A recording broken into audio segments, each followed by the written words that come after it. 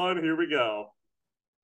Okay, everybody, welcome back to another episode of the Figure It Out podcast with me, Chandler Collins, on a gorgeous Wednesday. It's awesome to be back on the pod this week with Skip talking college hoops. But get this, for the people, we've brought on some special guests, some Figure It Out correspondents in their own right. The football boys join me tonight, Blaine and Johnny Rowe. We're talking all things hoops in this first part. We're going to flip it over to a second segment where Blaine and Johnny and myself are going to talk a little NFL free agency. Our basketball correspondent, Skip, has a big softball game tonight, as he told me. So, Skip, we'll start with you, brother. Overall thoughts on the weekend, how we living, how we doing? Yeah, Chan, like you said, I'm pretty stoked for the softball doubleheader that we got tonight under the Yeah. lights at 8:30 and 9:30. Pretty funny team name that we have, to say the least. We are the Improved Balls. So pretty All out of left right. field right there. So yeah, man, super fun. We had our first week of it last week. We started the season off 2-0, hoping that we can keep that hot streak going and the night after tonight 4-0. But yeah, man, crazy weekend of college hoops. I mean, I don't think that anyone uh ever would have predicted a Final Four like this. No team above a 3 seed is currently in the Final Four. The first time that that's ever happened. As it stands, we have a 5 seed, a 9 seed, another 5 seed, and a 4 seed. Just absolute craziness, pure March Madness. Some really good games over the weekend, and I think that these Final Four matchups are going to be really good as well. So very excited to see what ends up happening. Yeah, man. Some good stories come to a close. Real quick, I got to touch on the Cats. What a season for them. Awesome to see my dad super happy, and he was really bought in here to the tournament. He's not the biggest basketball guy, but you can tell that he really loves that damn university, and it was cool to see his pride throughout the tournament. But they come up short against Florida Atlantic, and I gotta say, unfortunately, Dad, I've been on the Owls since February. I know I'm not gonna sit here and say that I thought they were going to the Final Four. I'm not saying that, but I said that this team, and Skip can be my vouch here, and all the other listeners out there on the college basketball show. I said, look out for this Owls team in Conference USA. They ended the year 31-3, and they end up in the Final Four. Sometimes you're just a really good team, and you happen to play in a shitty conference. It just happens, and they're on one of the most improbable runs. Really cool story. South Florida, uh, huge year for them. Miami and Florida Atlantic both in the Final Four. It's unbelievable. Miami went on an unreal run. But let's hear from Blaine and Johnny here. We'll start with Blaine. Get the kid razzed up here. Blaine, what are your thoughts on the overall tournament? Great to have you back on the show, buddy. Can't wait to talk about football here in a bit with you. But we're on hoops Yeah, right now, brother. How we yeah. living? Hoops. Who's in first place in the Figure It Out podcast tournament challenge? Do you have any idea? That's a great segue here to veer off of this of how we're talking to Blaine. But Blaine is currently in first place of the Figure It Out Pod Bracket Challenge. However, he is screwed if UConn wins. Because there are Correct. people hovering around Blaine. Blaine's champion, I believe Houston, correct me if I'm wrong. Or Yep, Bama. Houston. So Out, but he's still in first place. UConn wins, they're going to jump him for sure. But he is technically, as we're recording this podcast, in first place. Floor is yours again. Sorry. yeah, no, I'm a Hurricane fan this week or this weekend, and well, that's just a lot of fun to get back behind the mic. We'll talk football later. Skip, you guys have done a great job. I give my credits to first place in the Figured Out podcast to the Figured Out podcast in its own. That's where I learned all my shit. So great job, guys. I love it. So your overall thoughts on the tournament? You've watched a ton of games. I know you have. You bought into some teams too. I feel like kind of along the way, maybe. Yeah, my overall, I mean, I was weak on the Big 12 before the tournament. I think Yeah, that's you why I've had a were. lot of success in the tournament challenge, and it's kind of proven they've underplayed. ACC played better, Mountain West played better, Big East played better. A lot of these big name conferences have outshined, really outside of Texas, K-State have outshined some of the big names. So It's cool to see like the CUSA with a bid, and some of these conferences really shine, and instead of the powerhouse that we saw last year with all the blue bloods, has been one of the most fun I've ever had watching the NCAA tournament. Yeah. And Johnny, on your side, you were kind of in Skip's boat here with two big name fandoms. Johnny Rowe being a big KU fan. Johnny, I think you were on the show last year, maybe for a college basketball episode. We talked about you being a KU fan. But for a good reminder, Skip being a Duke fan, both teams with early exits, really tough loss for the Jayhawks in the round of 32. Honestly, it was a really damn good game, and Arkansas had won the national championship, I thought, and then they turned around and got their ass kicked the next round. So a bit of an unfortunate break for the Jayhawks. But Johnny, your thoughts on the tournament? Have you been able to enjoy it the same outside without KU, or has it been a kind of a glooming shadow? Also, welcome back. Love to see you, brother. Hey, what's up, guys? No, I'm so pumped to be back here. It's almost like I had some pre-show butterflies. It's been a month or whatever since we did our last football show. So I'm pumped to be on here. A lot of thoughts on the tournament. I did a what I call a chess move, and I scheduled my wisdom teeth removal on the opening weekend of March Madness. So I had doctor prescribed hoops that I had to consume. And so this is perfect for us right here to do something like this. So let's talk about Kansas first. An unfortunate exit for Kansas. Look, they had a horrible draw. Blaine was talking about this in the in our group text, and he was right. You know, to draw Arkansas, who was a preseason top 10 team, was a tough draw for Kansas. I thought that they were going to be able to do it. What I didn't foresee was that their Hall of Fame and best head coach in all of college basketball wouldn't be there. Look, Kansas still could have scored more points in their team. They didn't play very well, but if they would have had Bill Self on the sideline over there, I think their offense would have been a lot less stagnant than it was. They couldn't really get any looks. They couldn't get any of their alley-oop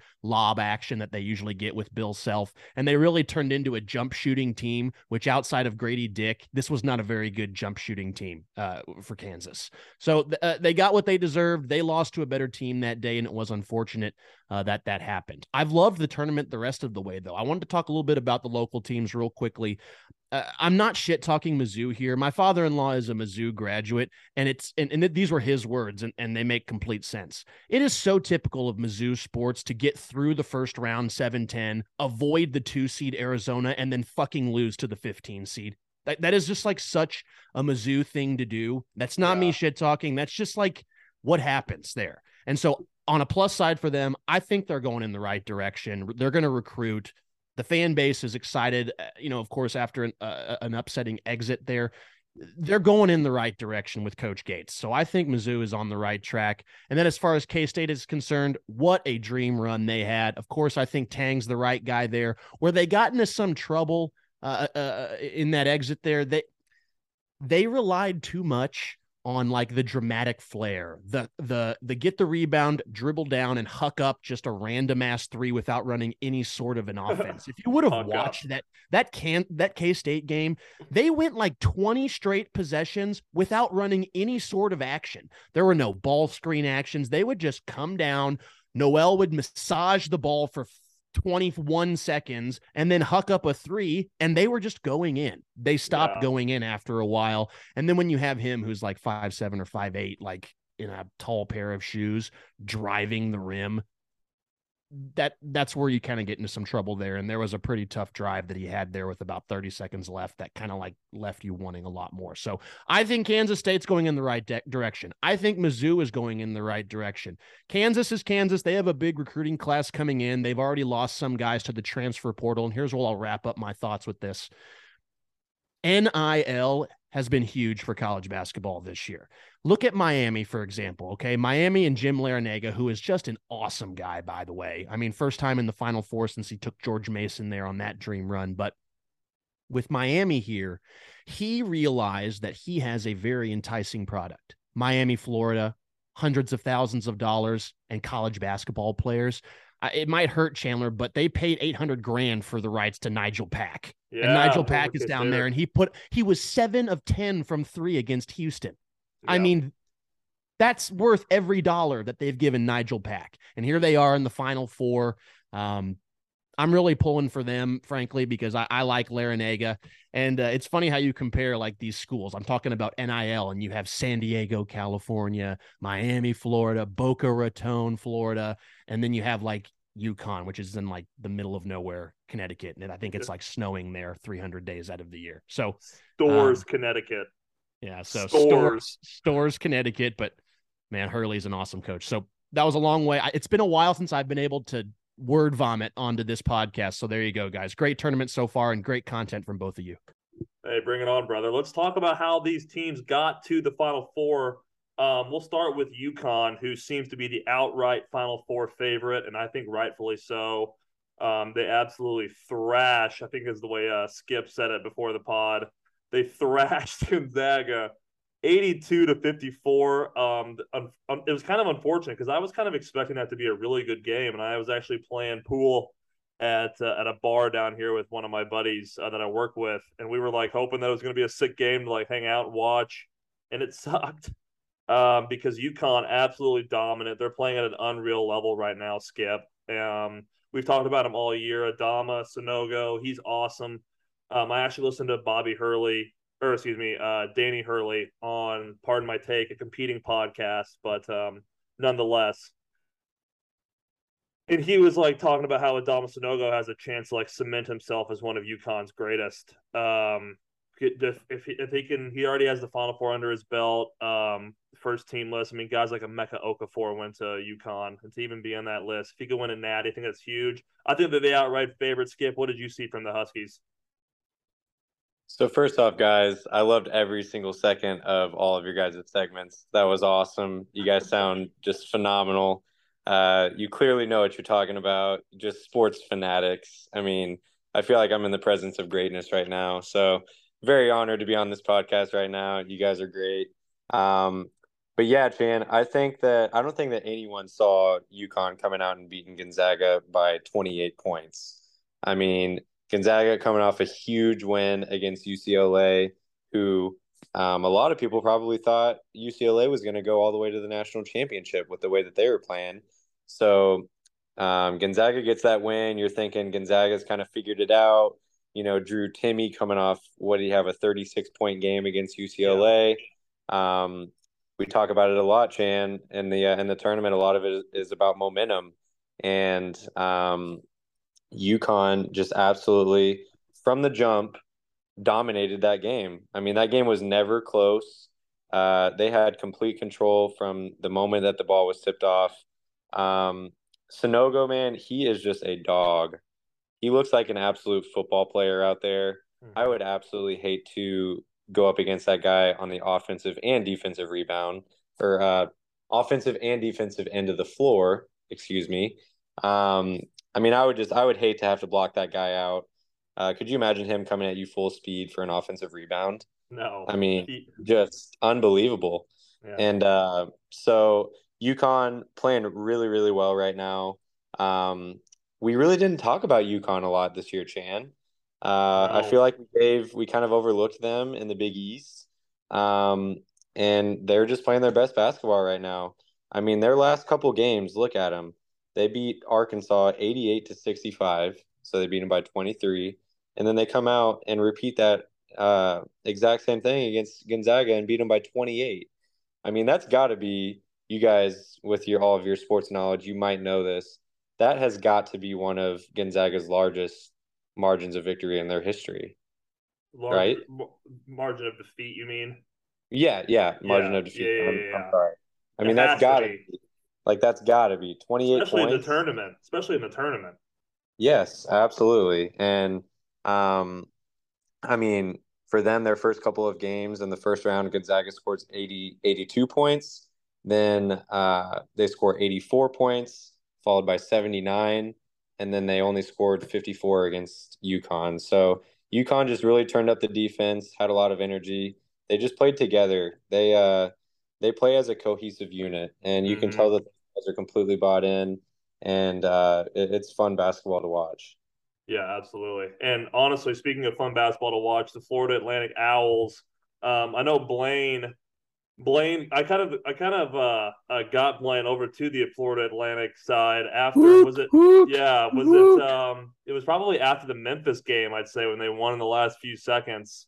Or maybe it was after Fairleigh Dickinson. I don't know, whatever it was. But they hold on, beat K-State 79-76, unreal game. Blaine, you texted this and it really honestly kind of made me chuckle. What was Noel doing going to the basket that fast with that much time left on the clock? It was like, what was it, 30.9, and he tries to go in and you're out of control, man. I mean, there's enough time on the clock. I get you want to get a quick two, maybe foul. You do what you got to do there, but get a good shot. I mean, if there was 15 seconds left, I get it.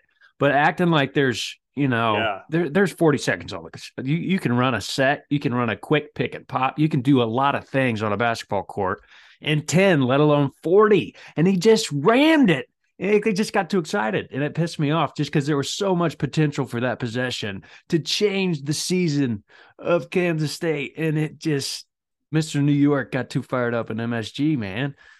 And then to not get a shot off made me want. I was at a restaurant, thank God, because if I was here, like, dude, you have to get a shot off. Like, how can you not? Yeah. Not even an attempt after the buzzer. He didn't even shoot it after the buzzer. They didn't even shoot the ball to end the game. Like, it's like, what? How does that happen?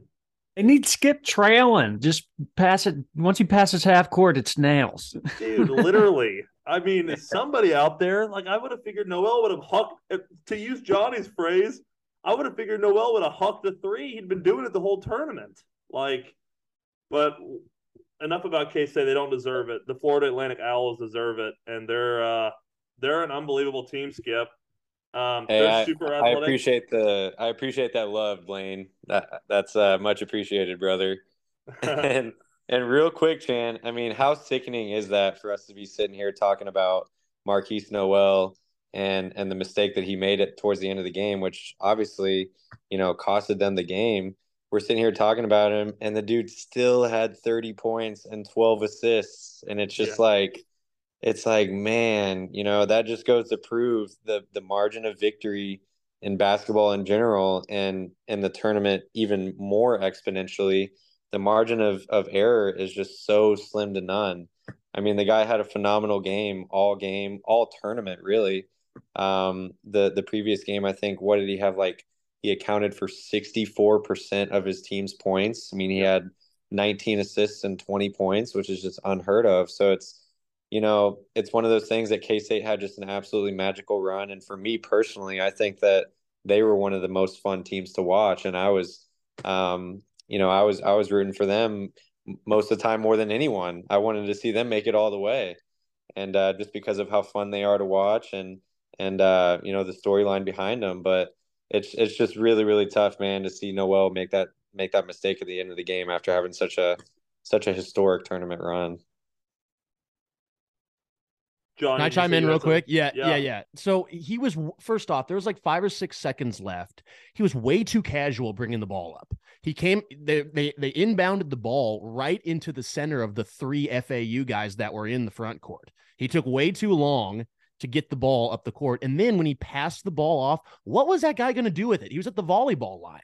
So Literally. It was just an unfortunate ending to a great run for him. It was hilarious. Watching my father-in-law, like I said, I was watching the games with him over the weekend, and he's Mizzou grad. He was wanting K-State to win so badly. So was I. I was pulling for them. I do think Tang has some room to grow as a coach. Like I was saying, like it would have been nice to kind of settle the guys down, maybe just get some movement of the ball as opposed to just dribbling it and shooting like that. Like there was a couple times late where they did implement some sort of action and they got to the rim. And so going forward, right, it sucks it ended that way, but I think that they're going to be able to build off of that. Of course, you would hope that they would do that. But here's the last thing. I don't want to rub salt in the wound, but they lost by 3. There were 2 times Kansas State just missed blatant layups. One time was a wide open layup where the dude, the guy who wears the long sleeves, like David Sills. He fumbled it at his hip a little bit because he was trying to cock that fucking thing back and yam it. And he just like clanked it off of the backboard. And then the other guy, the skinnier, lanky, big, who I think is actually pretty good. I don't know his name either, but he also tried to cock that fucking thing back behind his head and dunk it too, and he just missed it back iron. And he was way too far away. I think his name is Jaquan Tomlin, and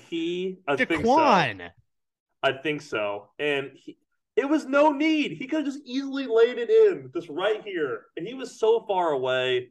But it further emphasizes the point that Skip made, though, right? I mean, in all of these big games, in football, we talk about this all the time. These huge heavyweight matchups and these big moments, they're decided in the margins. When the Chiefs lost to the Bills and the Bengals in the regular season, it was the game was lost in the margins on who fucked up a little bit more. K-State just messed up more than FAU did, and the Owls are going on. Well, and Johnny Rowe, to back you up on that one as well, brother, sometimes it's a double-edged sword whenever you have such a dynamic player like Marquise Noel. You know, obviously when times are good and you're rolling, it's awesome. And it's showtime, like Blaine said, Mr. New York.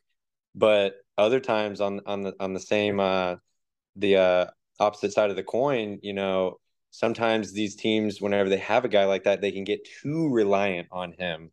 And like you said, a lot of the times it looked like K-State, not much ball movement. They were kind of just, you know, waiting to see what Marquise Noel was going to do for them and see if he can pull some shit out of his ass, you know, and that comes back to bite you. And so it comes down to finding that fine balance of, you know, everybody stepping into their role, everyone making plays and not relying too much on your guys down the stretch, because as we all know, that can only take you so far. Most of the time, whenever you have dominant guys like that, and then it just is a big drop off, not a lot of teams like that win championships at the end of the day. So it's tough to see, man.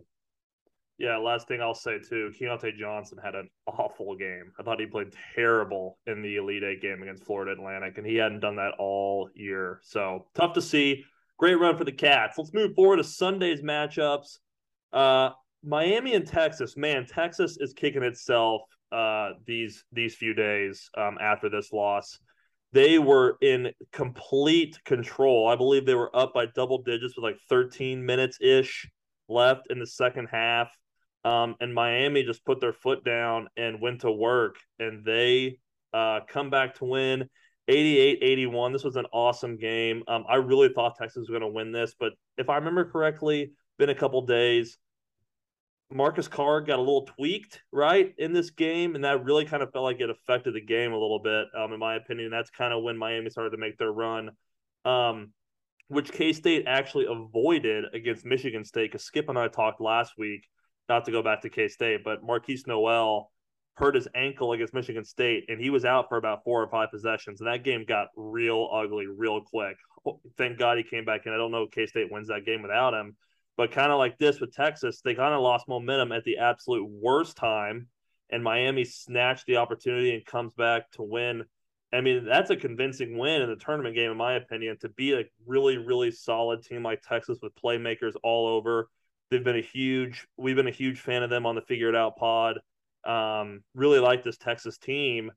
But Miami, they've been one of those teams in this tournament that just keeps finding ways to do it. And here they are in the Final Four. First time in school history, I believe, Skip. Big for the ACC as well, because like Blaine mentioned, K-State and Texas were it for the Big 12, but not a Big 12 team in the Final Four hurts that a little bit. So hats off to Miami. What a performance by the Hurricanes. And like Johnny said, Jim Larinaga is so cool. Would love to play for that guy. Yeah, no, 100%, Chan. Miami is really, really fun to watch. They have just been consistent all year, and they obviously they got the number 1 seed coming out of the ACC regular season tournament, the regular season going into the tournament, and then my Duke Blue Devils knocked them off in the conference tournament championship, which doesn't mean anything at this point, but Miami, man, we're going back, Johnny and Blaine and Chan, going back to the talking about the balanced scoring. I mean, they just have guys that come at you from all different directions. Jordan Miller in particular, man, he was 13 for 13 from the free throw line, 7 for 7 from the field, had 27 points. It was actually the first perfect game as far as shooting the basketball since Christian Laettner in 1992 against Kentucky. So I thought that was pretty cool. And like you said, Chan, first time for Miami going to the Final Four, good representation of the ACC.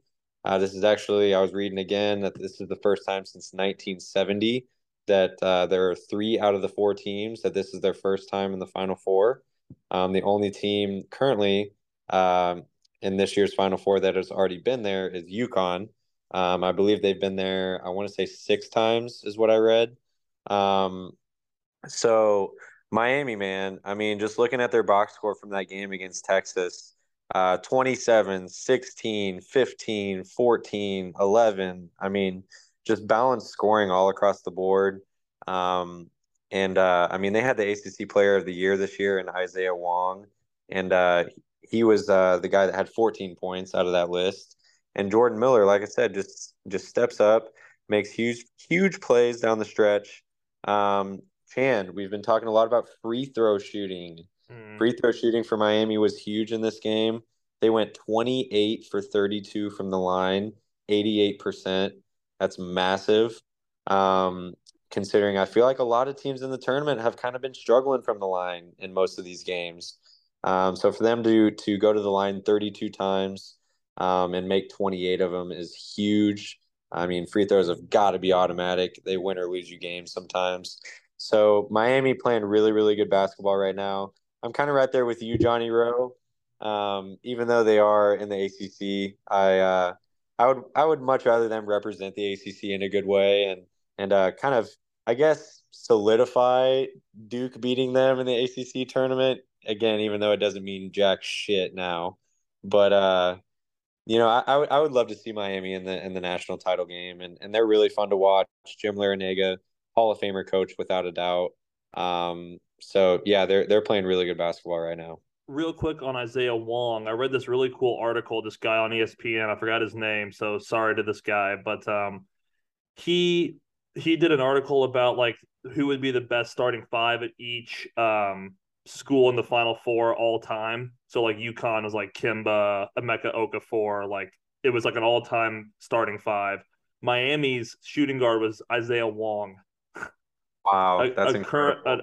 Like, and obviously like Florida Atlantic, 3 of their guys were on their Final Four team, but like that's not a very big basketball school. But like for Miami to be on the team right now and you're the starting point guard on the all-time team, that's pretty damn cool. Johnny, you had something you wanted to say about Texas? Well, I've been blabbing a lot. I feel like Blaine needs to talk if he wants to talk about Texas. I mean, we can go back and forth, but I've been sitting here waiting to say, you know, Marcus Carr had such a great tournament and Noel had such a great tournament. Skip, I appreciate how you highlighted that, you know, instead of looking at those last 30 seconds, the 2 of those guys have had some of the best tournaments we've seen. But with 45 seconds left to play, 1 possession game, Miami up 2, Marcus Carr forces it, miss, immediately fouls with 35 seconds left. It could have been like a chance there to get a stop and get the ball back with 5. Maybe they wanted to foul that early, but you just felt like he pushed it just a little too much there at the end to kind of freak out that it was just tough to watch because Texas had a chance after those 2 made Miami free throws. I thought that was a stupid foul. Right. It was a stupid foul because you might as well play out that possession. Try to get a steal before you have to foul. I just didn't get it at all, Johnny. Yeah. I mean, you guys, part of the reason this shit is so frustrating is because, you know, we are all such geniuses from our couch and we know better than these guys, right? But they are amateurs. Like it's the beauty of college sports. But like, you know, when you bet on college sports, you kick yourself after like, why the hell did this guy do that? Well, he's 20. You know what I mean? Like when I was 20, I was like bonging Four Locos and these guys are shooting hoops. Like, you know, that's just that you're young. And so, yeah, I mean, I was a big fan of Texas's team this year. They took 2 out of 3 from my Jayhawks. I think they're a really good team. And frankly, the one that, you know, Kansas probably had no business in the one that they did win. So I think there was a turning point in the game. it just seemed like a momentum shift. And I think it's because a certain player wasn't playing for Texas. They were up 12 with about 10 to go. And, then it kind of just slowly went away. And I think it's because Miami was able to get to the rim. And the best player since the start of the conference tournament play was Dylan Disu. Disu is his last name. And he goes out in the first couple of minutes against Xavier, and they really did not have a great inside presence. Thankfully, they were still making jump shots, and they were a very good jump shooting team this year. But his presence in the middle was greatly missed. If you go back to his game log from the start of conference play to when he went out, here was the box score finishes for him. Right, he's a finisher at the rim, a presence, and then he rebounds the ball all the time. Opening round of the Big 12 tournament, 11-11 against Oklahoma State. Next round against TCU, 15-8. Next round against Kansas, 18-6. Then he gets to the NCAA tournament, Colgate, 17-10. Against Penn State, he had 28-10.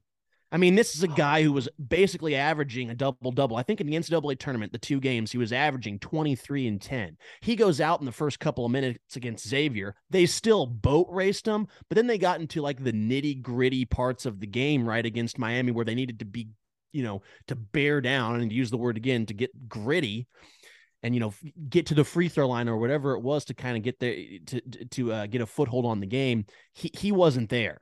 And they started turning the ball over. Carr got a little casual with it, like you guys were talking about, and that really ended up being the end of their season. I am very interested to see how Rodney Terry, who was given the full-time job, they removed the interim tag yesterday. I'm very interested to see how Rodney Terry is as a head coach, because keep in mind, Chris Beard was coaching this team to start the season. They paid a lot of money to get Chris Beard away from Texas Tech, to move him from Lubbock to Austin, and this was his recruiting class.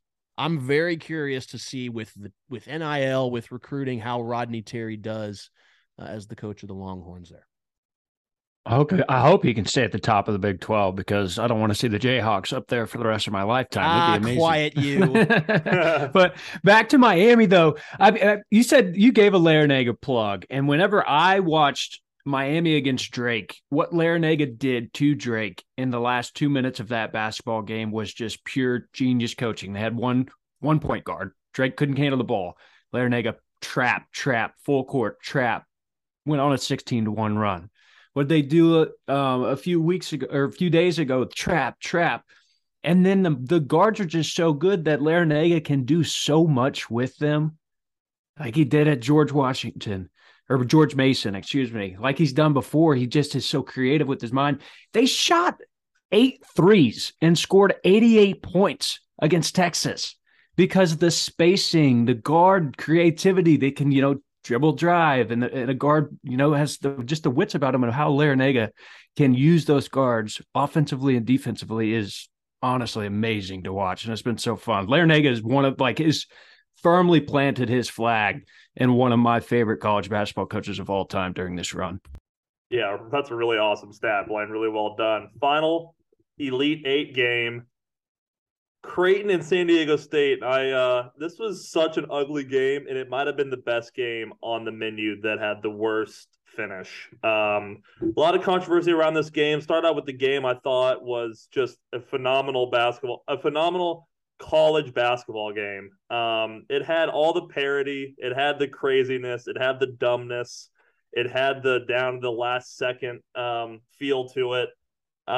Both teams, Creighton kind of got out a little early. I swear, Skip, this is a Glendale kid, but I swear that freaking Creighton has 2 Zach Helms on the team. Number 55, Baylor Schneider or something like that.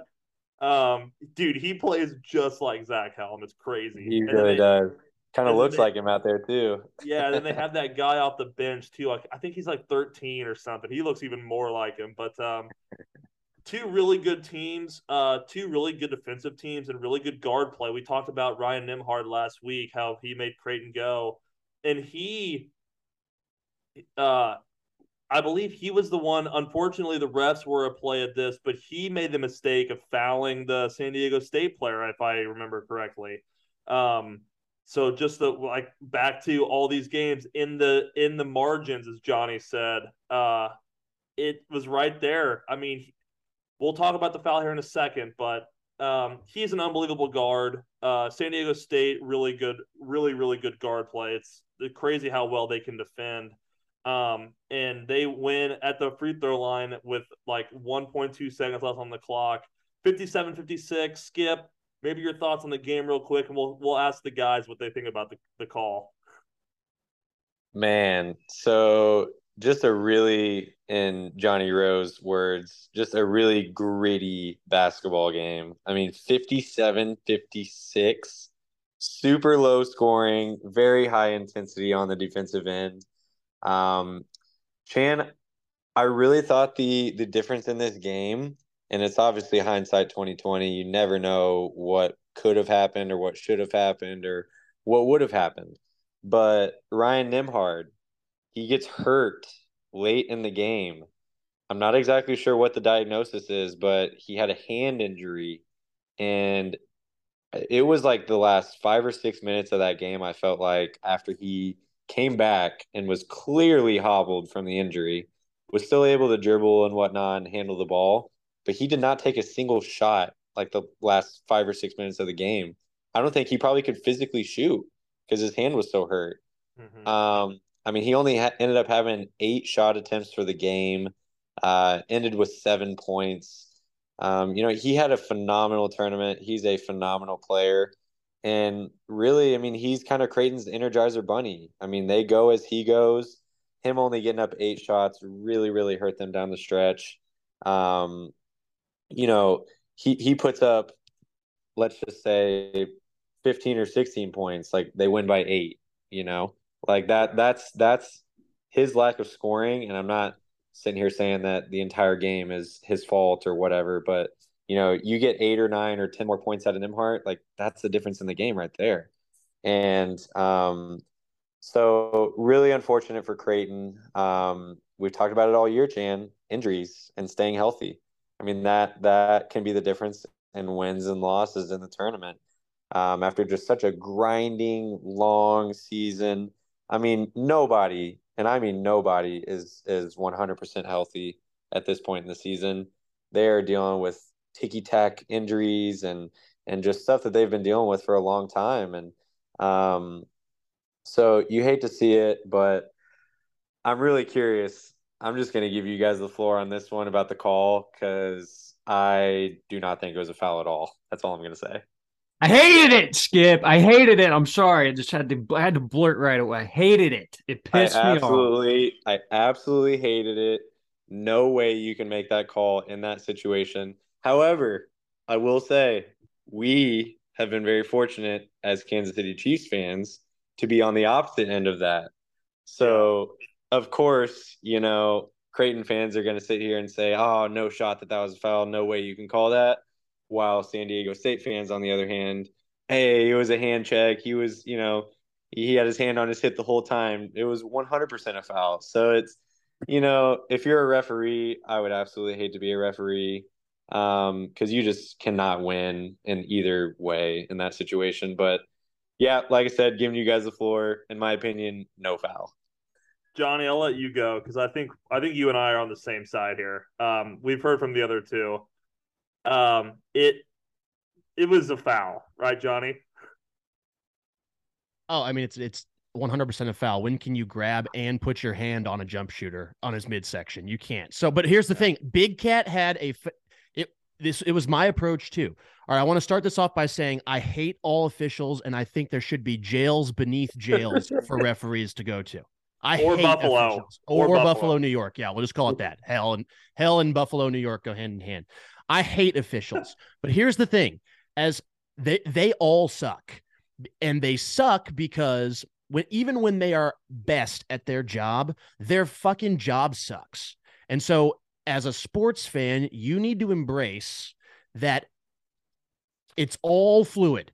You will be on both sides of this shit. You are going to cheer for a team that gets screwed in a big moment by a call, and you're going to be cheering for a team that's going to benefit by a big call in a big moment, okay? By the letter of the law, you guys mentioned the Chiefs. By the letter of the law, that was holding. James Bradbury said it was holding. It sucks. It's a big moment, but in a vacuum, if that's at any point in the game, it's holding. So I, with all due respect, do not believe in the swallow your whistle whole thing. I don't believe in that. Okay. It's a huge moment. I completely disagree with that, you guys. Okay. I completely disagree. And so that was a foul. It sucks that it ended that way. But here's the thing. Like, it's stupid that is a foul. Like, if you're just thinking of sports in general, like, he was just putting his hand on his midsection. He did grab a little bit of the jersey, but it really didn't alter any part of the shot, in my opinion. But by what they tell us, that is a foul according to the rules. So the rules suck. Okay. But by the rule, it's a foul. It was called, and they made the free throws. If you want to be mad at somebody, in my opinion, be mad at McDermott. Why did he burn their last foul to give with like 6 or 7 seconds left? Why didn't he just keep that foul and foul them with like 3 seconds left? And then they're forced into an inbound and getting a shot off in 2 or 3 seconds as opposed to 7 seconds. That's a big difference. Those are my thoughts, but I know I'm like the old fucking grandpa dad, but that's a foul, damn it. No, Johnny, I'll defend you here, dude. I think it was a foul too, and I actually disagree with your point about it didn't affect the shot, because as a shooter, you want to shoot straight up and down, and all of a sudden you got this guy. And let's be honest here, all of us have played defense in basketball. You're not giving a guy a little contact. You're not just like put your place in your hand. Like, you're giving him a good shove, and as he's going up right here for the floater, hopefully you guys can hear me okay, I'm a little far from the mic. The little floater here, he's right here in the middle, and then all of a sudden you can see he's literally like this as he's getting shoved in the back by the guy. And I like Johnny's use of vacuum. Any other time in the game, it's a foul. Any other time. Exactly. It happened to be at 1.2 seconds. I believe they reviewed it and put 1.2 on. It happened to be then. Blaine, I'm sorry. You're shaking your head a lot, but there's just two different types of officials. There's a video of this where the official that called the foul was like hunched over, looking at it like he's got binoculars on. You know, he's like looking at every fine detail. And then there's the other official who's sitting there with his arms across his chest, just chilling. I'm not calling a foul. Unless something blatant happens, I'm not calling a foul. And in my opinion, a floater where the offensive guard was floating in the air. He didn't get shoved, guys. He got lightly grazed. When you're shooting a floater, I mean, he was already going the opposite direction, away from the basket. He wasn't going straight at it. He was shooting a floater, and that floater was his form, his body, his base did not get affected that much, especially in that situation. Hey, and Blaine, I love all of your points because I could not agree more, brother. And Chan and Johnny, this is all I have to ask you about that situation. Like, this, in my opinion, this is what it comes down to. So say they don't call that. Say they don't blow the whistle and the game goes into overtime. And say Creighton pulls it out and wins that game. Are people sitting here talking about that not being a foul? I don't think so. I don't think that play even crosses their mind. Like, it wasn't blatantly a foul. Like, granted, if the guy two hands, shoves him, or if it's an obvious push, yes, maybe. But all I'm saying is, if that game goes into overtime and Creighton wins that game, are they talking about that if they didn't call that? Are they San Diego State fans absolutely are, because that play itself is going to be scrutinized. It went off of the front iron. They would have said, well, if he didn't get touched, it would have been more behind the shot. And so I think that they would. And what I also think about the officials, that these guys, the officiating organizations, who, by the way, should rot in Buffalo, they train these guys like they're very heavily scrutinized. If you look at the way that it is now for young guys to become officials, it is like militaristic, okay? And so this guy who called the foul, I'm not defending him. I think he should be in jail, okay? But he is trained every day to watch for certain things, that it's robotic. It's robotic. And so this guy is trained to be an official, and he watched and he viewed that to be a foul. And if you watch the replay by the letter of the law, it's a foul. It doesn't mean it doesn't suck. Like, fuck that guy. But it was a foul. I think they should remove all fouls and they should get in like hockey style fights. Maybe then these guys wouldn't be such fucking prima donnas. Yeah, maybe. But nonetheless, the San Diego State Aztecs are going to the Final Four to complete the Final Four as we wrap up the show here. Let's go through the Final Four quickly. I want to do a little round table here as we close the show.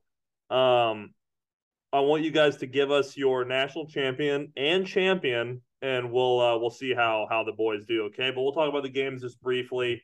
Florida Atlantic, San Diego State. I think it's a huge clash of styles. I think that both teams guard really well. Both teams have good guard play. I just think that San Diego State with Brian Dutcher, who is such an experienced coach, has the leg up there. It's kind of like the Chiefs-Eagles matchup, and the teams are so evenly matched. It's who has the better coach, and I'm going to lean with the Aztecs there. And then on Miami, UConn, Miami has been a team that's been able to battle through deficits, adversity, etc., whatever you want to say. But I'm afraid that UConn is too hot right now. I'm afraid that they are playing at all three levels incredibly well on the offensive end and on the defensive end when you have a guy like Sonoga who can man the paint. I think it's a huge, huge issue for Miami. They're going to have to make it a very, very close game. That might sound stupid, but if UConn goes on a run where they get out to 10+, I think it could get very dangerous for the Hurricanes quickly. So those are my overall thoughts. Skip, you got overall thoughts on it? Then we'll do the round table and we'll get out of here. Man, Shanna, I absolutely love your picks right there because I am going the complete opposite. Wow. I'm going the Battle of Florida. I'm going Florida Atlantic and Miami. I think FAU, just the storyline behind FAU is so good, and not that the storylines, you gotta still get in the trenches and get in between the lines and play the game, but I think that FAU, man, if you're a team that wins over 30 games, I don't care what conference you're in, you're a really, really good basketball team. And to me, that's just a team that they just know how to win. And they have figured out ways to win.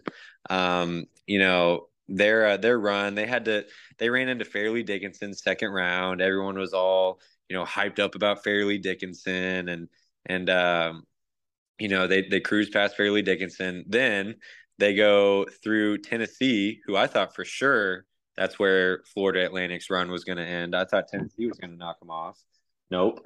They win another hard-fought, gritty game, only scoring 62 points that game. And then just a fantastic game against K-State. And so I think that this team knows how to win. John L. Davis is really fun to watch. I really like his game a lot. And then on the flip side, man, I think the same thing for Miami. I think that they are just really, really hot right now. And it's funny that I'm saying this because I do believe that Andy Katz, the college basketball analyst, he came out with the power rankings, quote unquote, for the remaining Final Four. And he had UConn as number one with the way that they're playing. So I think, like I said, Chan, we've agreed on a lot of things this season, and I've loved every second of the pod. But we've also had a few disagreements, Yep. And it's going to be interesting to see because just to give you a quick little reminder, I believe if I remember correctly, I went 4-2 in the conference championship predictions, and you went 0-6. And so, Yeah. So we'll see who has the bragging rights on this one. Make it a little interesting. See what happens and make the best man win. So yeah, man, I'm going FAU and Miami, the Battle of Florida. It's sad to say, but I completely agree with Skip. I could really, really use this to round out the year because I can't lose both the conference championships and the Natty. So Skip, real quick though, we'll do this just real quick. Who's your champion? Man, I got the U. I got the U of Miami. I think they are just the most balanced, well-rounded team. I mean, they can score, they can defend. They have arguably one of the best players in the nation. We talked about him a lot earlier, Isaiah Wong. And then they have a Hall of Famer coach in Jim Larrañaga. We've been giving him a lot of kudos, a lot of credit on this episode. So I think that at the end of the day, that Larrañaga and the Canes are going to be cutting down the nets. I love it. Blaine, we'll go to you. No, we'll go to Johnny. Blaine's chewing there. We'll give him a couple more minutes to finish up his dinner. What are you having, by the way, Blaine? Even though I'm going to make you talk now. Steak, potatoes, and green beans. Like I'm from Kansas City or something. I love that. Johnny, give us your thoughts on the Final Four matchups real quick. Kind of roll it all into one with your participants in the Natty and your winner. Well, I think that the media production companies don't really like these matchups. They like when these big programs are in there, but I love this kind of thing. I love that San Diego State and FAU are one of those teams is going to be in the national championship. I mean, how about that? That's really cool. I do think your national champion, though, is coming from the other side of the bracket. I think your national champion is going to be either UConn or Miami. I'm going to flag plant Miami. I love Larrañaga. Like we've all been saying, he's got such a sick name. They've paid for a bunch of players. And look, that's just how it is these days. All right. Like it or not, Boomer, get the hell out of here. You know, these guys are using their real estate to recruit, and they're paying people instead of should I go play in the middle of nowhere, Missouri, or should I go play in Miami, Florida? And get paid to do it. Okay, well, that's an easy choice. And look, I'm not cool. I'm like a dad and I'm married, but I just found out that there's a set of really hot twins that play for the Miami Chicks team, even though they just got bounced. So like even more reason to cheer for this team. And Larrañaga's a dog. I mean, he knows about these twins. And so like I'm all on board for them. The biggest thing for them is they're going to have an answer to Sanogo. He's the most enjoyable. Look, I like Zach Edey. He's really fun to watch. But Sanogo reminds me of Doak from Kansas, Udoka Azubuike. Like just the way they play, but Sanogo has got vision. When he gets double teamed, he's able to pass out of it. And I think the way he runs the floor is really it's going to be a hard thing for Miami to match. And if UConn is missing some threes, though, I think that's going to be hard for them to keep up with Miami's offense. So I think that's your national champion out of there. I'm going to pick it's going to be Miami versus San Diego State. I think that I think they're gonna beat FAU, but really that could go either way. I'm super pumped for this. Go Canes. Blaine, wrap us up, brother. I'm shocked you guys picked so many Canes because I think UConn's the best team left in this Final Four. Attaboy, Blaine. No, but I'm going Miami, Chandler. Just a little tease. The switch up. But UConn has played. Of course you would do that to me. Of course you would do that to me. But UConn's played St. Mary's, Iona, Arkansas, and Gonzaga. All four of those teams could take their best guards from a jump shot standpoint, from a dribble drive standpoint, from a quickness standpoint. And I don't think you could pick out each guard on each four of those teams and pick out a better guard roster at Miami. I think Miami has the ability to make some shots. As Marquette beat UConn in the Big East Tournament Championship, I think that Miami can replicate it. I'm going Miami all the way. Miami to win the Natty. I'll pick San Diego State on the other side, but ultimately I think it's just the way Larrañaga can sauce up Wong and Pack and all the guys. Wow. You know what? I should say I'm surprised, but I'm really not. Unbelievable. A lot of bragging rights on the line for me. I really, really hope that I can get this done because it will come back on all of you. I have my ways to do it, including this podcast. What a fun time it was to have the football guys on with us. Blaine, Johnny, we appreciate your time. Skip, as always, we'll have to do one next Tuesday because it'll be the Natty on Monday, so we'll break it down for the final pod. But a good way to close out this tournament. What a run it's been. 2 more games on Saturday.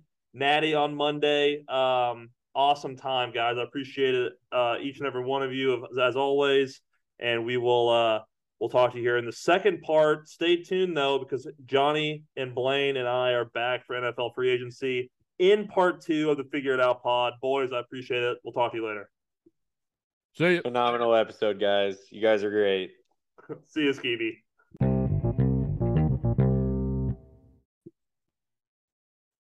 Okay, everybody, welcome back. Part 2, Figure It Out podcast with me, Chandler Collins. The football guys stayed. Skip left for a softball game, as we mentioned. Best of luck to him and his team. The Impossible Sluggers. No, Improved Balls. Improved Balls. That doesn't really make a whole lot of sense to me, but regardless, good luck to the Improved Balls on their Week 2 matchup out there in the KC Recplex. Blaine and Johnny with me. We're going to talk a little NFL free agency. A lot to unpack here as we approach the draft rapidly. I believe it's less than a month away, if my dates serve me correctly, today being the 28th of March. First day of draft, April 25th, I believe. 27th. Sound right? 27th? Okay, so we are just under a month away. So the boys are with me. We're going to go by division. Johnny Rowe is going to lead us through. Johnny Rowe, I would say, out of all of us, probably knows the most about what's the climate in the NFL right now in terms of who's gone to certain places or what have you. So Johnny Rowe's in charge tonight. Can't wait to be back on here with you guys talking about little football here. It's going to feel good. Johnny, take it away, brother. All right. Well, there's a lot of stuff to get to, and we're busy guys, so we're not going to spend, hours going through this, even though we could. I think the best way to do it is just go division by division. I'll just introduce the team that we're going to talk about, what they've done, where they're picking, or, who's been added, who's left. And we'll just toss it over to you guys and we'll kind of just bounce it around. Okay. So let's do that first. And we'll, just podcast pro tip. We might get to the Chiefs early or late. You're going to have to listen to the whole segment to figure out, to figure it out. Right. Okay. So we'll get to the Chiefs at some point. So let's start in the NFC South. This is a bad division. Okay. Tampa Bay won the division last year. They'll be picking 19th, but of course, no more Tom Brady. So is it Kyle Trask? Is it going to be Baker Mayfield, who they brought in this offseason? That remains to be seen. Maybe it'll be somebody in the draft. But just some other news and notes from their team. Leonard Fournette, who's been there for a while, was released, and so was Cam Brate, a tight end they had. They brought back cornerback Jamel Dean, who I think is a pretty good player. I did mention it was Baker Mayfield. They brought in on a 1-year, $8.5 million deal. They're going to keep Levante David, and they brought in running back Chase Edmonds, who not too long ago was doing some good stuff for Arizona, but last year bounced around between Miami and Denver. So, Chan, let's just start with you here. Your thoughts on what Tampa Bay is doing. Again, they're picking 19th in this draft with some uncertainty at quarterback. I think they're dead, Johnny. I think they potentially could be one of the worst teams in the NFC. I think that there's worse teams in their division than them, though, obviously. So I think they could probably somehow backdoor their way, maybe close to the playoffs. I don't think they get it. I don't think that's either a good option at quarterback, and they're not going to draft one at 19. And we've seen time and time again, teams in the NFL, it's all about the quarterback. And that'll be a common theme throughout this episode tonight. But Tampa, I think too, like, you don't just lose a guy like Tom Brady, no matter how many years he gave you or whatever. You don't just lose him and then everything's still fine. Like, they're going to have issues. And before Tom Brady, that just shows a part of his greatness as well. Tampa as a franchise was a joke. Like, you never thought about the Tampa Bay Buccaneers, and you really never thought about the city of Tampa. And now, after post Tom Brady, can they keep up that sustained success? I don't think so. And they could be in hell for a while, or Buffalo, whichever one you want to talk about. And at least they got some nice weather in Tampa Bay. Moving on, Carolina, which this is interesting. So the way we're going through this is I just organized the divisions by how they finished last year, right? So Tampa was first, Carolina was second in the division, New Orleans third, Atlanta fourth. I brought this up a little while ago. I do not understand, and maybe I'm just dumb and missing something. I don't understand why Carolina is slated to pick one pick before New Orleans when New Orleans finished third in the division. If you finish better in the division, you should pick later in the draft.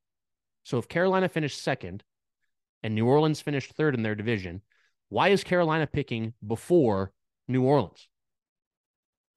It should be the other way around. Anyways, I don't think there's an answer to it, and they were hoping that we just glossed over that, but Johnny Rowe did not. Carolina was supposed to pick 9th. They, of course, have traded up to first overall with Chicago, so Carolina is on the clock. They have the first pick in the draft.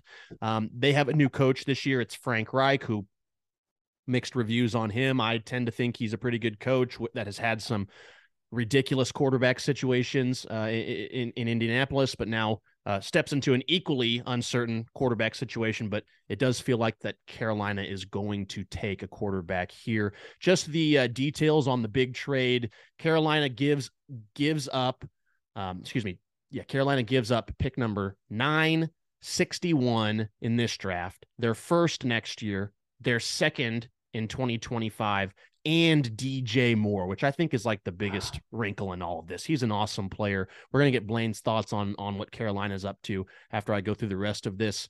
The Panthers are also paying $14.6 million in dead cap this season for DJ Moore. So a lot to give up for the first overall pick. So Blaine, your thoughts on Carolina, Frank Reich, and what the hell they're going to do with the first overall pick? I'm going Stroud. I think that's the right thing to do. Andy Dalton, they went out, signed 2-year, $11 million, a great backup. As much as he is a backup, I guess Dennis Allen didn't see that last year. DJ Chark for 5 is, at the start of this free agency, I didn't think that they were going to be able to get, or Chark was going to go for 5 in itself. I'm surprised that the Chiefs haven't made a move. We'll go on that here a little bit later, but ultimately, we're looking at the market, Thielen them for $3 and $25 million, and then Hurst for $321. They got a great haul at the free agency end of things. And I think they looked at that and went after some free agents, gave away some of the real money they had. And, they're just trying to start fresh. And I think it's the right thing to do if you're Carolina, because you need to start fresh. They could be good. And I'm really excited to see if they win this division, because they have a chance to. Special shout out to the Panthers because they won me that bet against Burner. I'm rooting for the Panthers. I think about all the NFC South teams, I want Carolina to do the best. Yeah, and Blaine, your point there is awesome. Like they surrendered a ton for the first overall pick, and I think their owners, Dave Tepper, they've lost a lot since he's been there. So like he wants to win, and he's a very prideful man, but they view the division there for the taking, and so that's why they need to go get their guy. And I think by trading for one, they've identified who that is, and to us, it remains to be seen. Von Bell was another good addition for them. I didn't understand the Miles Sanders edition. You trade away McCaffrey and then pay a running back that's already got some NFL hits lined up on him. So I wasn't really sure about that one. Hey, re-signed Bozeman too, and then when got McCray. I don't know who this is, an offensive guard, but they did re-sign Bozeman, their center, who was a pretty big centerpiece of them being able to run the football last year. It was effective. So Thielen too. Yep. Yeah, they brought in some guys to replace DJ Moore. It's just kind of cool that Carolina is on the clock, and that pick will take place in Kansas City, Missouri. Pretty cool here in about a month. So let's move on. A lot of teams to get to. Chandler, you'll take this one after we get through the news and notes. It's the New Orleans Saints, who finished third in that division. Head coach D.A. Blaine's favorite, dumb ass. 10th originally was their selection, but that was sent to Philly last year, right? Remember, if you guys can all recall, and the listeners can recall, Philly and the Saints did a bit of a pick swap last year. The Saints identified, we want Chris Olave, so they went up to get him. Well, now this year they have the 10th overall pick, and that's going over to Philly. So Philly has 2 picks in the first round, but the Saints did end up getting a first-round pick. It's number 29, and that ended up coming to them. It was a pick that was moved around a bunch. San Francisco over to Miami, Miami over to Denver, Denver over to the Saints for the rights to Sean Payton. So Saints number 29 overall will be their pick. Biggest move for them in the offseason, they brought in Derek Carr, 4 years, $150 million. Derek Carr's so weird. Like, he's so fucking weird, man. And it was weird enough that Derek Carr, who is like the kind of guy that he's a big what the frick guy, was the quarterback in Sin City. And now he goes down to New Orleans. It just doesn't fit right. A couple other moves by them. Former Chief Colin Saunders goes over to the Saints. Another former Chief, they re-signed Tano Passanio. And they're bringing back Michael Thomas. They're bringing back Jameis Winston, who feels a lot more like New Orleans. Very weird. Chandler, your thoughts on what the Saints are doing right now? And then probably going to get some feedback from Blaine, too. What the Saints are doing feeds perfectly into what I'm about to talk about, and I love being back on the Figure It Out Pod Football Edition. Don't get me wrong, I like all my other ones, but this one feels good to be back a part of because I am going to implement a flag plan early in the 2023-2024 season. The Saints are dead to me. For what I put my neck on the line for them with Blaine in this past season, I don't care what they do. And quite frankly, it works out great for me because Derek Carr in New Orleans, that gives me a better reason to not root for them. So they're dead to me.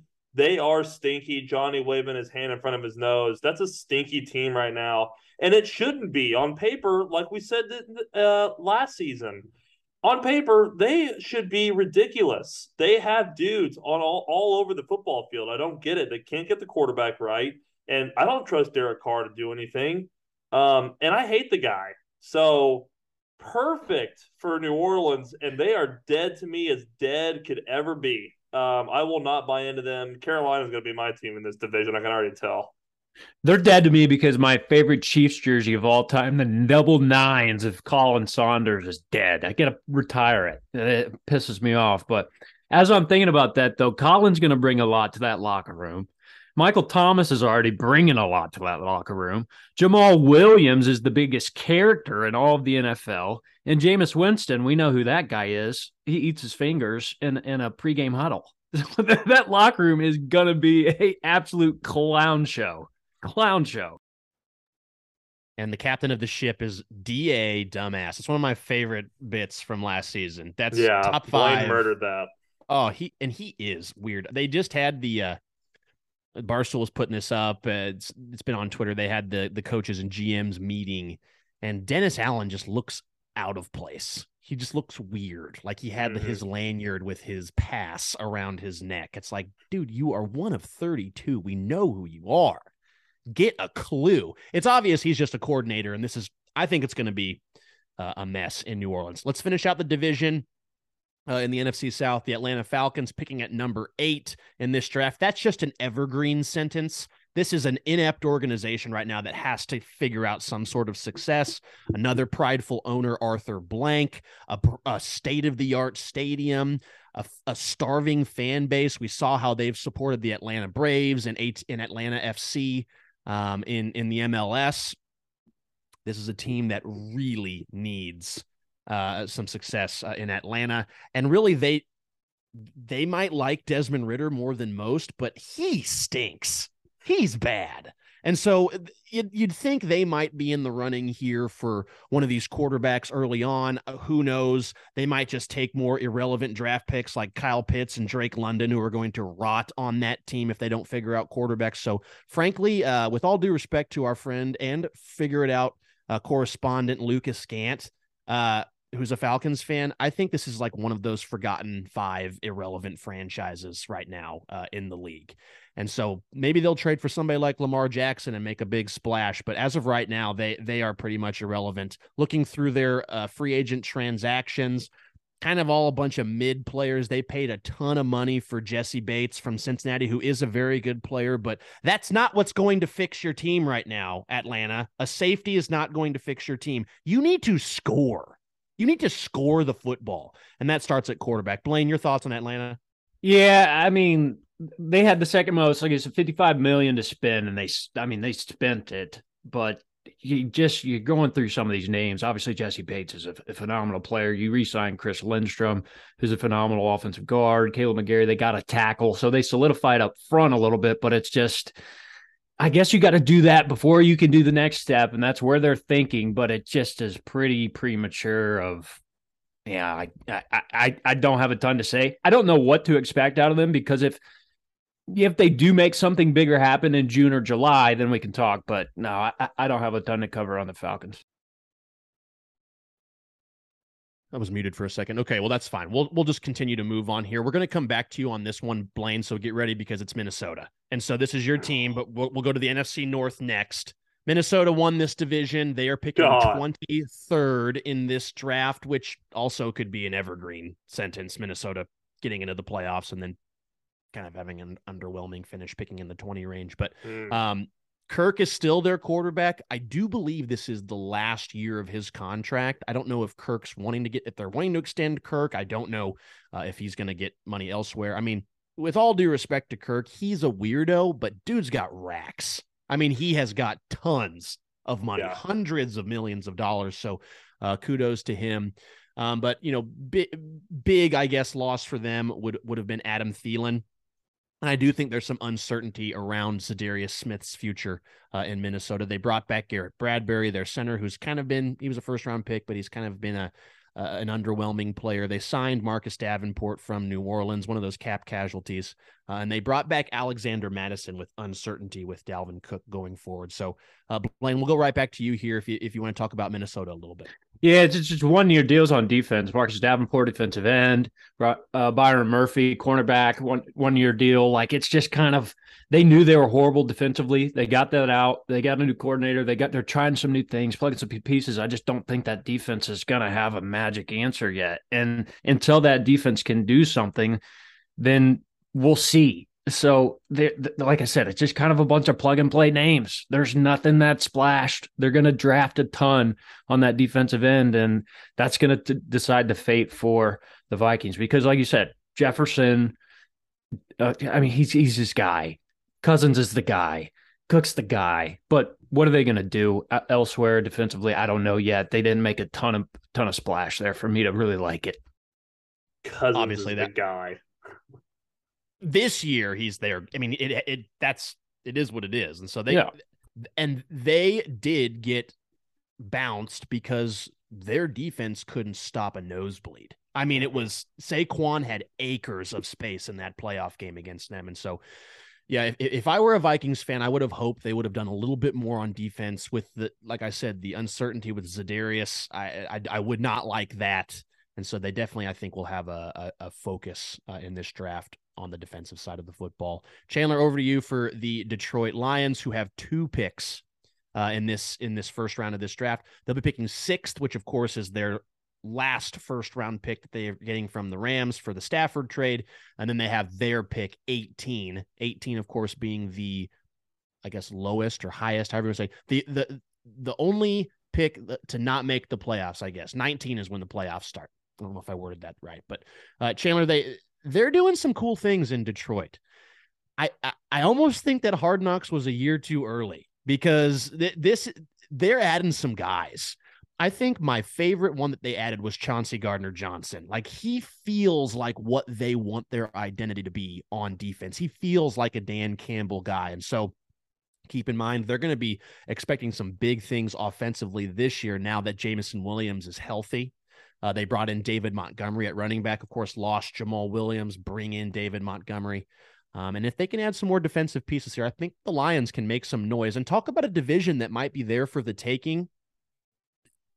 With Aaron Rodgers likely exiting this division, I think that's why some of these teams think they now have a chance. Chandler? Johnny, I'm actually going to completely disagree with you. I think Hard Knocks came at the exact right time for this organization, and they are running with it. I think the buzz created around Hard Knocks and seeing this team and Dan Campbell, and say what you will about, you know, the things he does, but it got people going. This Hard Knocks, I feel like, was one of the most talked about in terms of reaching audience. And the guys you can see it. Guys want to go play in Detroit. I think that they are the buzziest team in the NFL, for sure. Now, I'm not going to sit here and say that I think they're going to be world beaters because it's still the franchise of Detroit. They have to go out and prove it. But with the guys they're bringing in, I think you're exactly right. I think Chauncey Gardner-Johnson sounds like Detroit to me. I think that's an awesome name to play for the Detroit Lions. And he's kind of like that trash talker, like Midwest mentality. And I absolutely love that signing for him. And Goff, I think he's got the weapons around him and he's utilizing them. I mean, it's ridiculous what this guy's done in Detroit, putting up numbers like they did last year. Jameson Williams had a decent season, but wait till he can get a full season under his belt. It's the most buzz I think Detroit has had in quite some time going into a season since those Stafford and Calvin Johnson days, in my opinion. So good for Detroit. Hope it works out. I almost said Cameron Sutton's even as big as Gardner Johnson, too. That's 2 massive corners. And they re-signed Thor. I love that way that guy plays. Long hair, blonde. What is it? Alex Anzalone. Anzalone. Yeah, Anzalone. So, yep. Well, then quickly, too, guys, they got 2 picks, right? They need to address defense. Do you think there's any chance that they spend pick 6 on one of these quarterbacks. They talk a lot about how much they like Jared Goff, and I hear that. Is there part of them that might think that one of these other guys, just getting him in the building, might be something that looks to the future for them? Like, if, are the Lions a team that might be like, fuck it, we're going to bring in Anthony Richardson if he falls to 6? What do you guys think about that? Chandler, go ahead. I don't think so, because I think two things. I think one, I think Goff I think he has too many years left under his belt to play at a high level. I really do. And then second, if I'm looking at teams in my division that have tried to do this and have kind of really frizzled hairs, if you will, or frizzled feathers with your organization and your quarterback's relationship, look no further than your division rival, the Green Bay Packers. You draft Jordan Love when you knew that Rodgers was going to hate that, and it kind of derailed their relationship, and now it's seemingly coming to an end. Now, I think it's a little bit of a different situation because Goff doesn't have the pedigree yet that Rodgers does, just because of the Super Bowl, in my opinion. But I don't think you do it here. I think it's really premature, and I think you try to get some really more explosive pieces at 6, a really potential changing guy on defense or offense, in my opinion. So, no, I don't think you do it there. I think they added O-line, plain and simple. You get Penei Sewell on the at tackle. If you can get another guy at offensive line, that offense, they returned their offensive coordinator who had head coaching jobs. He would have maybe got one. And with Goff still staying there, they're keeping those two together. They're nothing better for them to get an offensive line. And I think 6 and 18 is a cool combo to really pair up well in the first round. That's two. Well said. Yeah. That's 2 pieces right there that can play right away, in my opinion. Like, you need to really hit those. You can mess up the rest of the draft. I don't think it matters if you can really nail 6 and 18. I think it's a good combo for a team that's trying to build around a core they already have. Oh, and they have Jameson Williams too, in case we forgot. Jeez. Yeah. Yeah, depending on your draft board, a lot of people say like players with first round grades, 15 to 18 players every draft. So they might, depending on their board, they might be getting 2 players they believe are first round graded players. And that's a big difference from being drafted in the first round and being a first round graded player. So a lot of promise there. Okay, over to the Packers. A lot of uncertainty here. Let's just operate like Rodgers is not going to be their quarterback. All signs point that he's going to be on the New York Jets. It hasn't officially happened yet. I think they're just working out compensation. Let's just operate like that Jordan Love is the quarterback of the Green Bay Packers.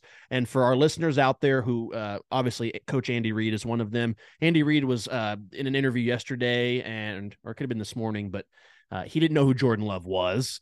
Andy Reid, Jordan Love is the quarterback right now for the Green Bay Packers.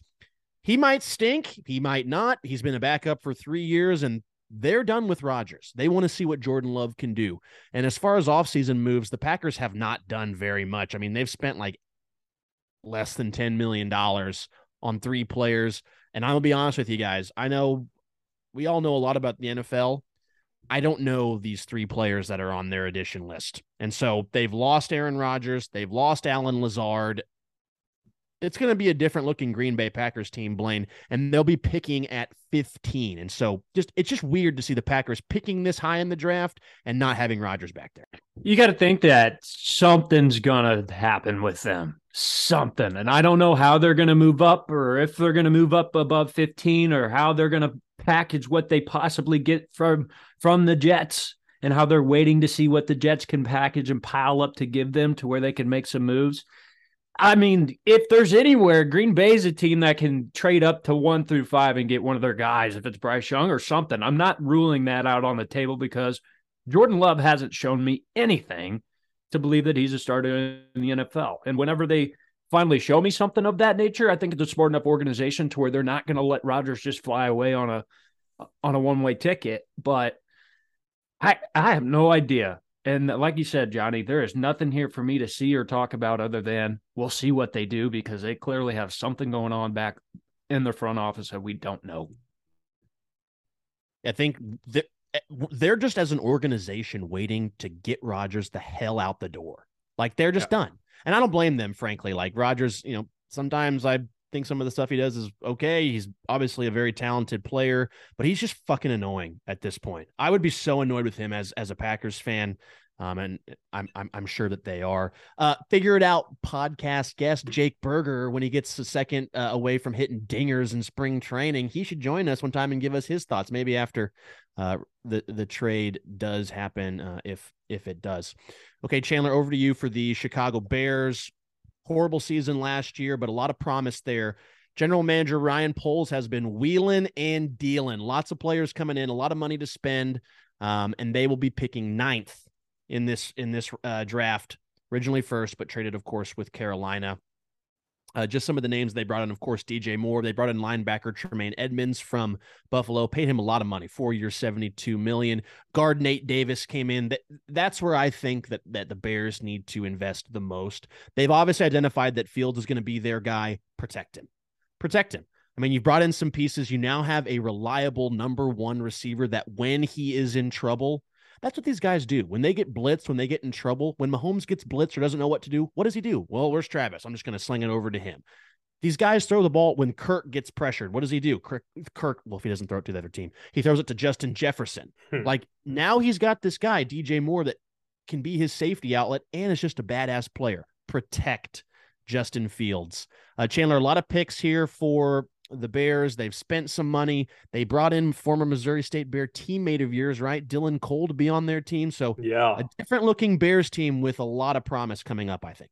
Yeah, I think they're the Detroit Lions of last season coming into this season. I think that they are a team that can really rattle off some games just based on that they're going to get some really awesome draft picks. I think that Poles nailed the offseason. I think you knew that he was going to do the right thing. I think that it would be crazy not to trade the number 1 pick.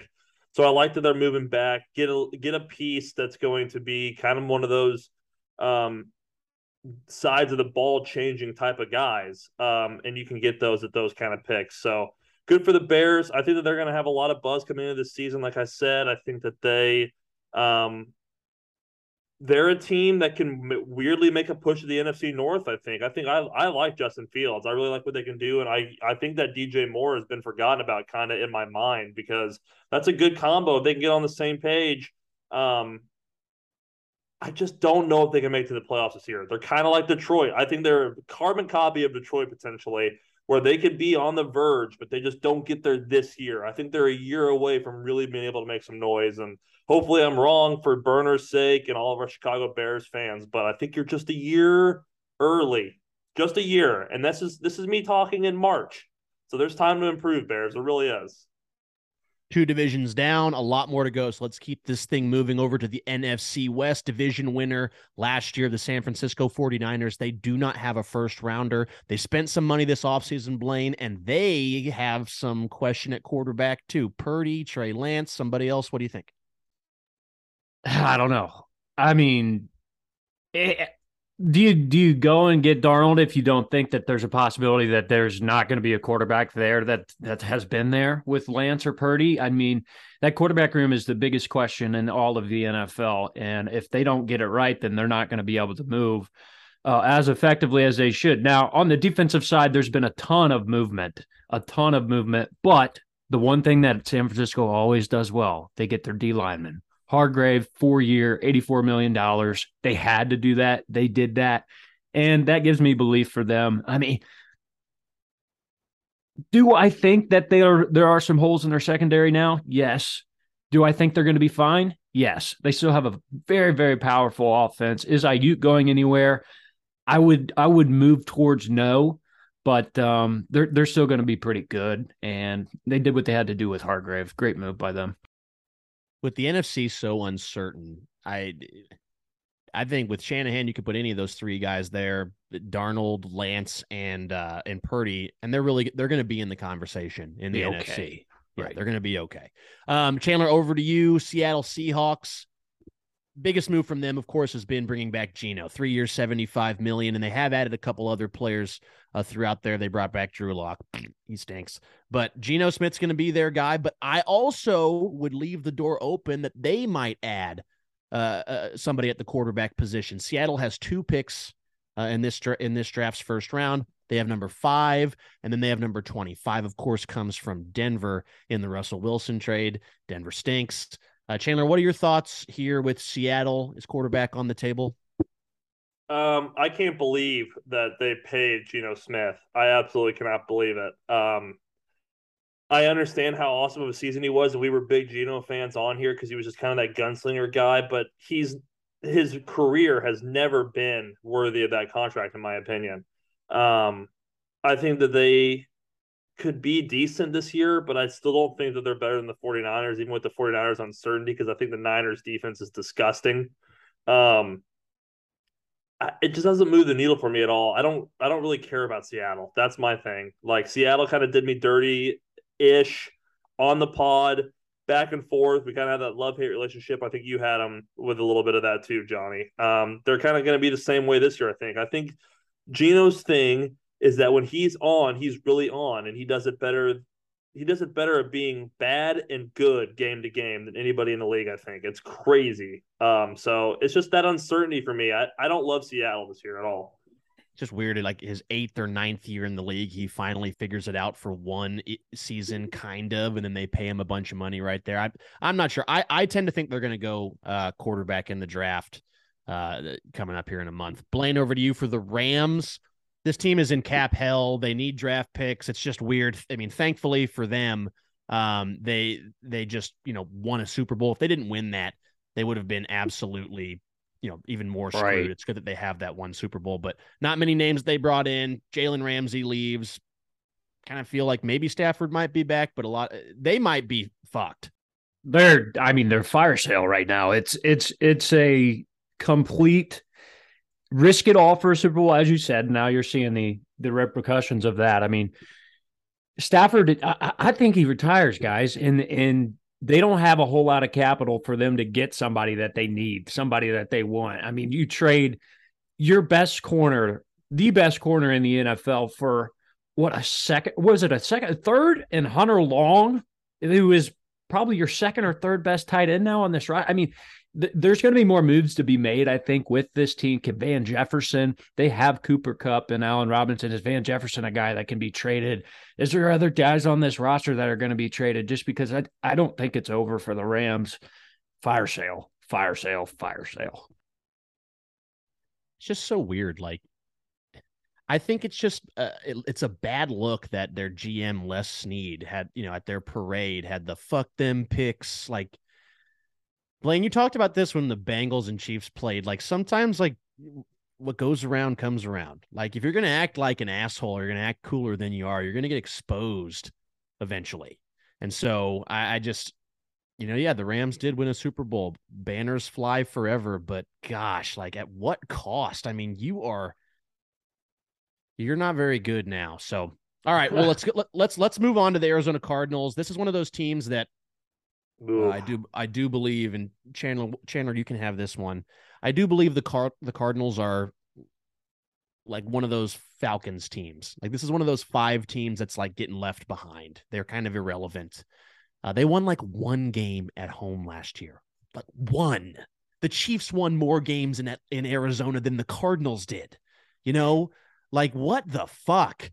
And so they've got a new coach. It's Jonathan Gannon. They're picking 3rd in this draft. They have a new GM. They really haven't done that much now that I look through some of their players. And so DeAndre Hopkins might not be on this team. Colt McCoy is going to be their starter likely for a start of games this year because Kyler got hurt in the later part of the season. This team is in a terrible spot, and I think that they might be in play for the first overall pick next year. Yeah, Johnny, plain and simple, this team's awful. Even if Kyler was healthy to start week 1, I think they're awful. I hate being that guy, but that video with Jonathan Gannon and Rondale Moore was horrible to watch when they're meeting for the first time.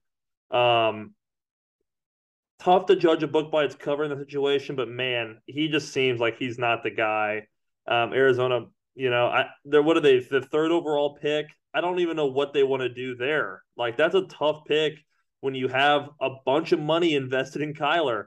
If they had not paid Kyler, they're probably going quarterback. So it's a really dire situation in Arizona. I don't know who will be worse, Arizona or the Rams. I would think Arizona just off franchise alone. But man, basement of the NFL. Another bird gone. Falcons basement, Cardinals basement, and Bills basement. Three birds. Nervous ones too at that. Fuck Buffalo. The Cardinals are it's bad there. I would be very concerned if I were a fan. This is going to be a terrible season for you guys, and easily I think in the league now if you were to combine offensive line and defensive line, the trenches for Arizona, they have the worst trenches. Their trenches are terrible, and so maybe that's why Kyler got hurt, or because he also stinks. Eagles, let's go over to the NFC East. And I think I'm going to make an executive decision here. We're going to break up the content, Chandler. I know it's your pod, but let's break up the content. So we'll just finish with the NFC East here. That will be an NFC free agency breakdown, and then we'll do an AFC one in and of itself. More content for the crew. I love it, Johnny. Philadelphia Eagles, Blaine, obviously a Super Bowl runner-up, very valiant effort by them, but they were beaten by the superior and more handsome team, the Kansas City Chiefs. But they've brought some guys back. They've added some pieces. And the biggest feather in their cap is, like I mentioned earlier, they got 2 first-round picks. They got number 10 and number 30. What do you think about the Eagles so far? Yeah, they need it. They're getting old defensively. Simple as that. And I think that was a plan of theirs, is to get younger defensively going into this year. And they let go of Gardner Johnson. They let go of linebacker. I don't foresee them not making a splash in this draft because of, Fletcher Cox and some of those guys that they still have as key pieces. They kept a few to 1-year deals that they needed to keep. Slay's re-signed on a 3, and they'll be fine. They're going to be good, but what young pieces are they going to add defensively? And that's where I think they're going to add. Yeah, I just think, a lot of people say when you're a team like one of these big teams, like the NFL is designed for you not to be able to stay at the top for very long. And people said, well, having a quarterback on a rookie deal, that helps you. Having 2 first-round picks like we saw with the Chiefs last year is big, Chandler. For the Eagles too, I think it's huge that I know their offensive line's kind of getting up there in age, but most of them will be back. I think another year with Hurts being able to get a relationship with AJ Brown. I mean, they're in a decent spot for having lost. I agree, they lost a lot of pieces, but for having lost a lot of pieces, they are still in a decent spot. I mean, I feel like they're kind of the NFC Chiefs right now in terms of teams that are going to be relevant the whole time. Chandler, will stick with you. Dallas Cowboys bring back Tony Pollard on the franchise tag, but there looks to be some uncertainty. I think they actually have officially released Ezekiel Elliott now that I remember. They bring in Stephon Gilmore. They bring back Leighton Vander Esch. They bring in Brandon Cooks. I mean, they're trying to do some things in this wide open NFC. But to me, they're picking at 26th. I just believe that this team is always going to be limited in their ceiling by quarterback Dak Prescott. What do you think? Yeah, I tend to kind of agree, and I've actually been a Dak defender. I've tried to be, but he just simply flat out continues to do the same damn things. They could have easily beaten San Francisco. He played terribly in that game. Another playoff performance that was just not good. Like, it'd be one thing if he had that debacle in Dallas, the spike or whatever the hell happened, and then he comes back the next year, and even if he lost to the Niners in like a shootout, like a good game, like he did everything he could, I think he gets a little bit more credit. But the fact that he played like shit, Dallas is handicapped by him. He has to do it. They continue to get pieces around him. And I normally would love the Ezekiel Elliott, just get rid of him. I think he is kind of a cancer, and I've actually been a Zeke fan. I like watching him run the football, but he's just kind of a prima donna for playing such a tough-nosed position. But Tony Pollard off of a broken leg, I think that's something that the Cowboys are not considering in getting rid of Zeke. You have to have a bell cow and a guy that Zeke has proven time and time again he can get that short yard. So it's tough. I think it's an interesting situation. And for a quarterback like Dak, who has to have a running game to get going, I think you're putting a lot up in the air right there. And that's an important position that you don't really think about anymore in the NFL until you realize that you need a running game. So They're the Cowboys. They're going to be around. It's going to be Dallas, but yeah, can't wait to watch Dallas 6 times on primetime this year. It should be great. Yeah. yeah.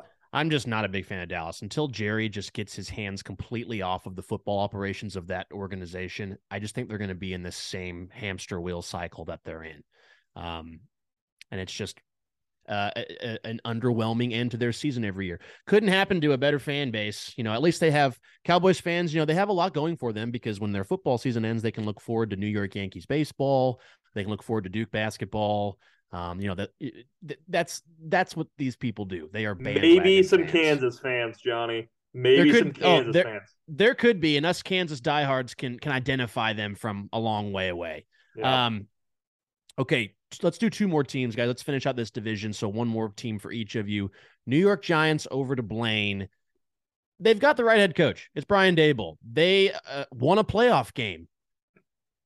I don't know if that's worth $160 million for Daniel Jones. He threw 15 touchdown passes last year. You could say, he didn't have that many great receiving options. Well, 15, and this is a guy who runs the football a lot. I mean, seems a little risky there. What say you, Blaine?